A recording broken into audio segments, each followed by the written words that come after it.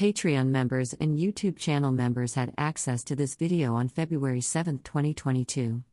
The video's public release will be April 13, 2022, over 2 months early. Thumbnail images of Lyric, a pale-skinned non-binary human, with short green, yellow, and orange hair, with shaved sides, in need of a haircut. They are sitting in an RV with dark wood panel walls. In front of them the word "shame kills" in yellow and orange text. Transcript. Hey Internet, Lyric here, and this week, I'm going to be talking about shame. Yeah, that'd be a fun and energetic topic. Shame is defined as a painful emotion caused by consciousness of guilt, shortcoming, or perceived impropriety. That is one definition talking about how shame is experienced from the inside. However, I want to talk more about having shame that is put on you from society and people around you, shame that is unjustified, that many neurodivergent, LGBTQIA, and other marginalized people may feel, and the impact that shame has on those of us who are in those groups. If you would like to know more, please do stay tuned. Shame comes from feeling like we've done something wrong, or we aren't good enough. However, often, these feelings can be imposed on us by outside forces that determine what socially acceptable is. If we go along with those beliefs to what acceptable is, then we are more vulnerable to shame. You have to believe that you've done something unacceptable to feel shame.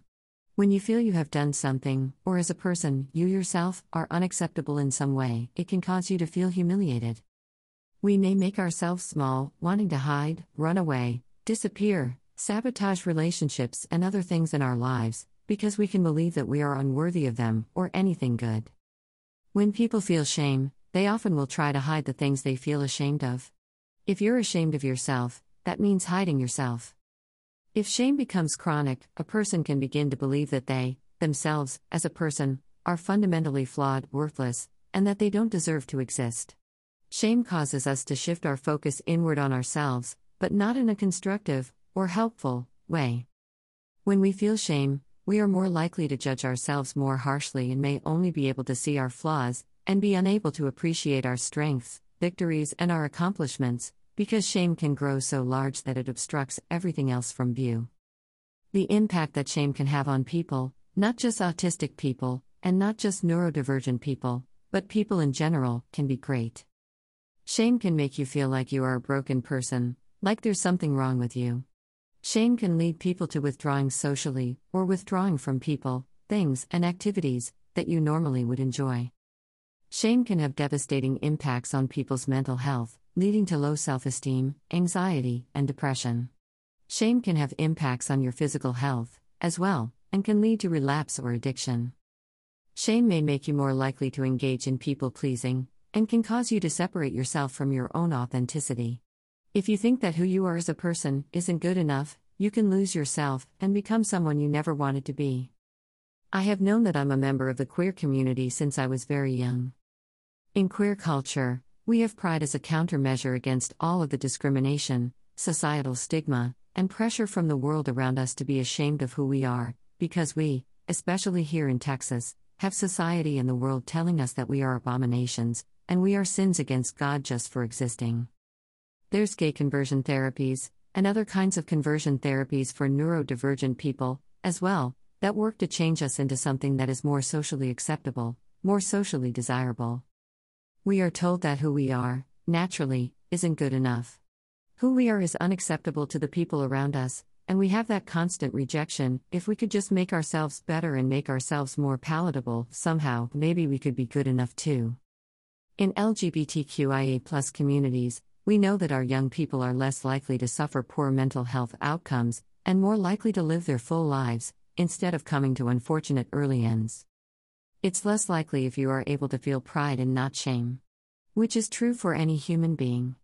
If you're able to have pride in yourself, and who you are, and feel strong in your identity, despite the world constantly pressuring you to be someone or something you're not, you're more likely to have a better outcome. Autistic and neurodivergent people, right now, are struggling. Many of us have additional mental health issues, such as anxiety or depression.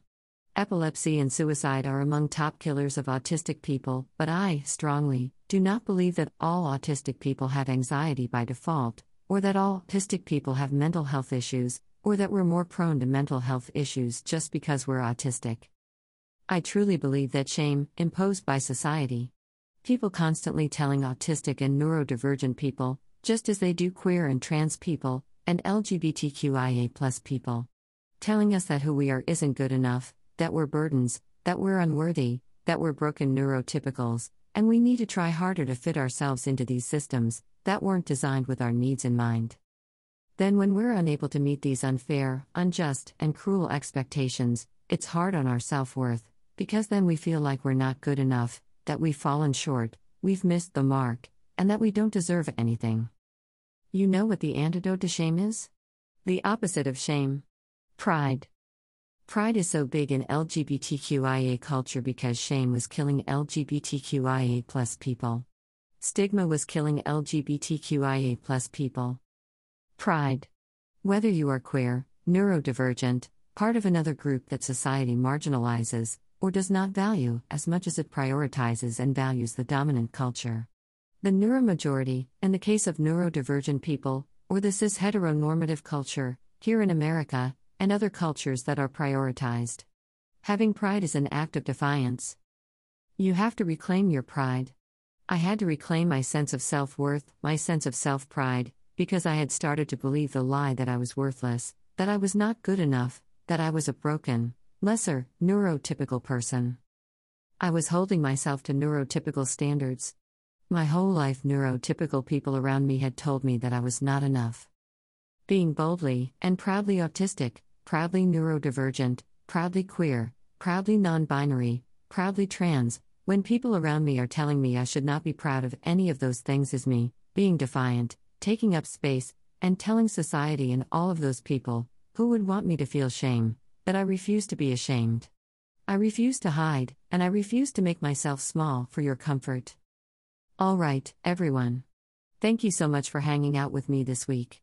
If you're still here and you liked the video, hit that thumbs up so I know that you found this helpful. If you found it helpful enough, hopefully, someone else would find it helpful too. Go ahead and hit that share button, so that someone new might be able to find my content. Special thanks to everyone who is here, commenting, sharing, giving video suggestions and feedback, for being a part of my world. I am grateful for each and every one of you.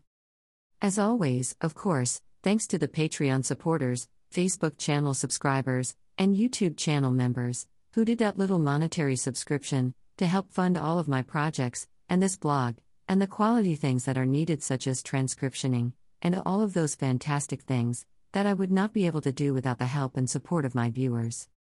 Thank you. You make this blog what it is. I'm so grateful for each and every one of you. I will see you all next week. Good luck with the rest of April. You got this.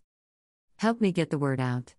If you like what I do, and would like more, please consider subscribing on Patreon.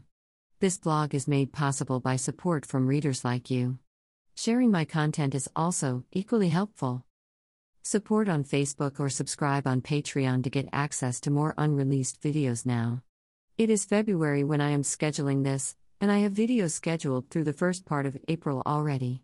Subscription is pay what you can starting at $1 a month, less if you subscribe annually. I would love to have you, Purple Heart. With gratitude. Lyric.